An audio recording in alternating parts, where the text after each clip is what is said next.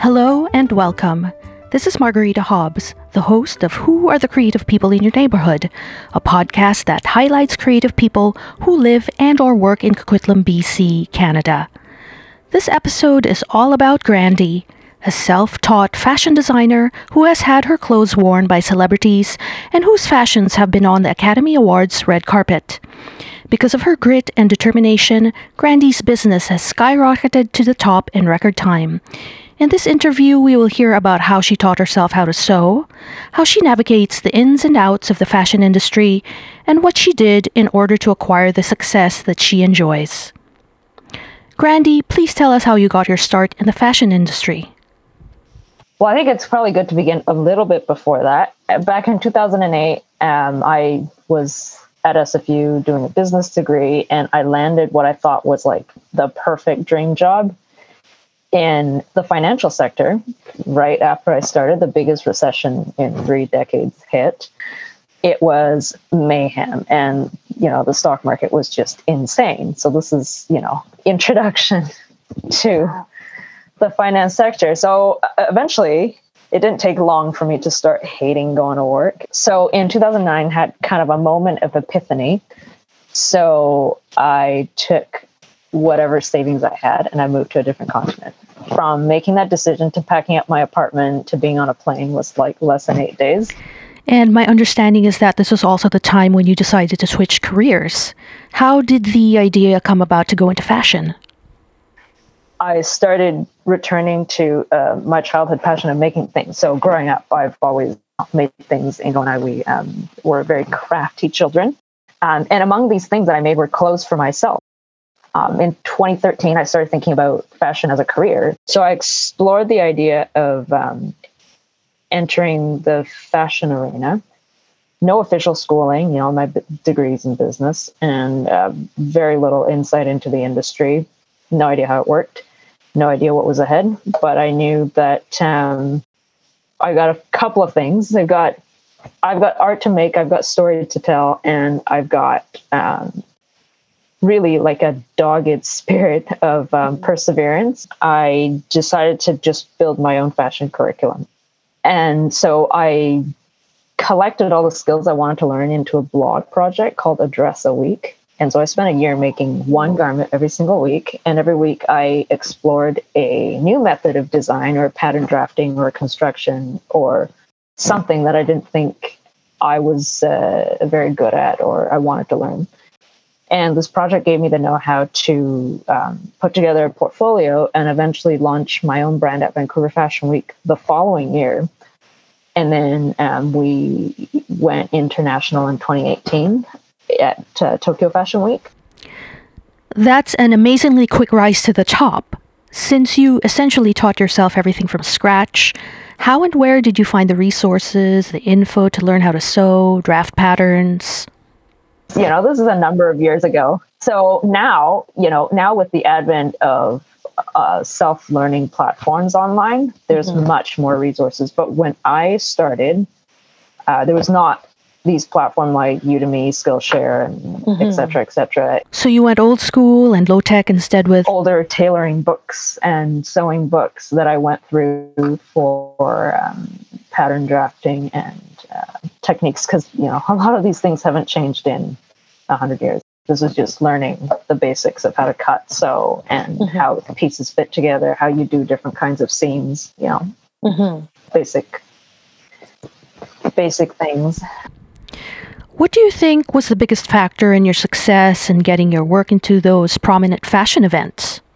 In a lot of creative endeavors like art and fashion, as artists, we like to think we're going places because our work is really good. The reality is these are marketing industries. So I think having just some background in marketing, I did my concentration in marketing in business school. Having just that background of how you go about marketing your work, I think is important. The marketing aspect is how you brand yourself. And I think that's one thing we did fairly successfully from the beginning, is that the material that we put out from the very beginning had been consistently of a certain brand voice and a certain quality. It helps people place your brand among thousands of others. And I think as an artist, it helps people distinguish you from 1,000 other artists. And in addition, you're putting out a consistent message to your audience. Yeah, exactly. It's a consistent message. So a lot of things factor into your branding. For example, as an artist, pricing. Number one, how much people are willing to pay for your work depends a lot on how you market yourself. If you market yourself like, this piece is going to the Guggenheim, then people are going to pay more money for it. How did you decide what kind of clothes you wanted to make and who your market was? Oh, from the beginning, it was clear to me that I wanted to do something more unique, more upscale.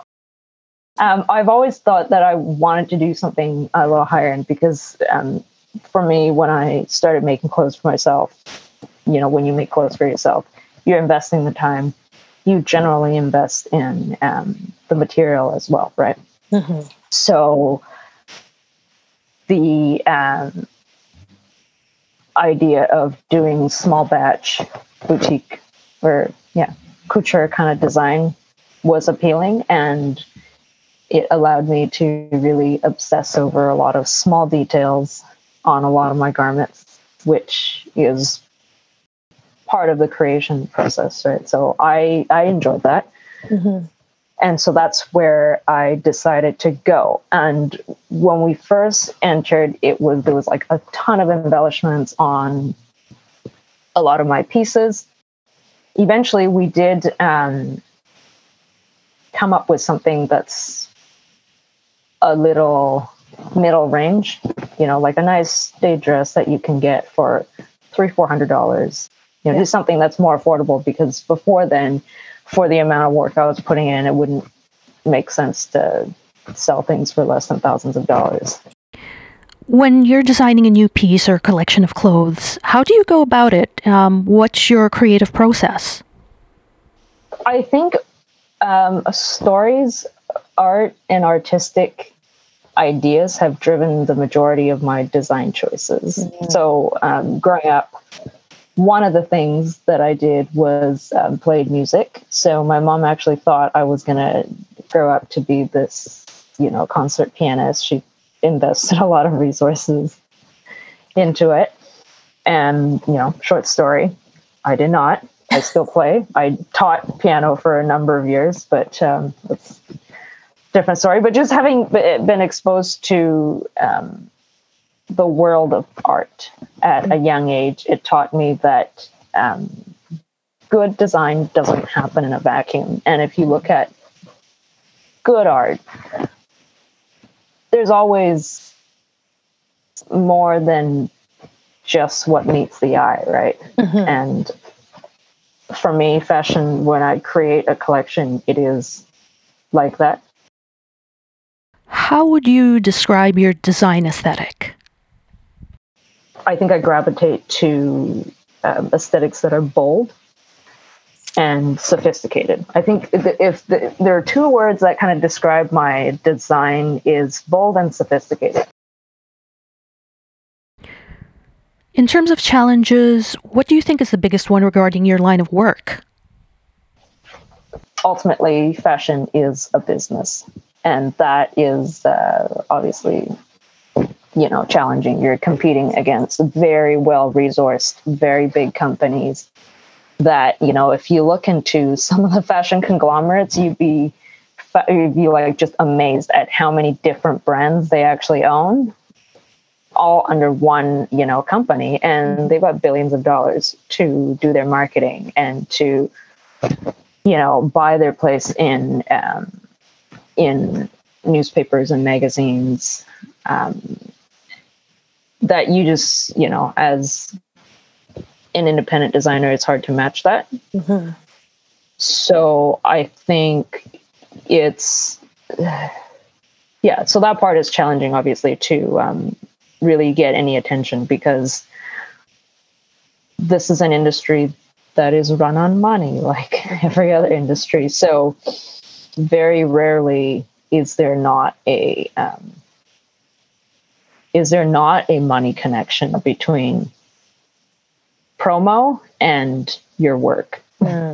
Right. So I think you pay for it one way or another. And you just, like, as a smaller brand, you just have to be smart about how you use that resource. And what's a highlight that you might like to share about being in your industry? So I think I've been fortunate, and you've probably seen on my website, I've had the opportunity to dress a few notable women for a few notable events. Yeah, so that was fun. I think that's not an opportunity a lot of designers get, and these women I got to dress. So one of them wore my piece to the Academy Awards. It happened fairly organically, right? It wasn't like a super hard marketing, hobnob PR process. It was, I dressed her for another event. She's a cool lady. She liked my work, and she called you up. That's right. She decided that's what she wanted to do, and that's great. I definitely understand that this is something a lot of designers maybe struggle to get there, but don't.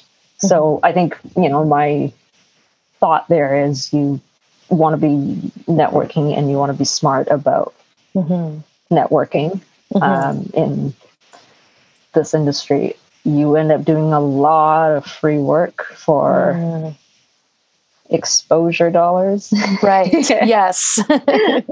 And so sometimes you can't do that all the time, obviously. I think you have to be smart about which ones you do. So, look at those as networking opportunities and select it wisely.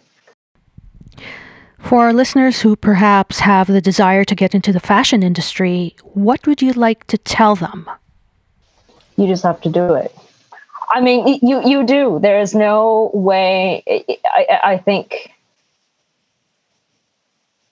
So, I mean, I used to be like everybody else. There's certainly fear. There's certainly doubt, self-doubt, doubt about, whether there's a industry for, or whether there's a market for your work, right? You don't know. But you're not going to know unless you do it. Right. And I think there's no small measure of hard work that went into it. So I also want to stress that it's not an easy life. I don't get to check out at 5 p.m., go home and have a glass of wine. It's like, no, I'm still working at 5 a.m.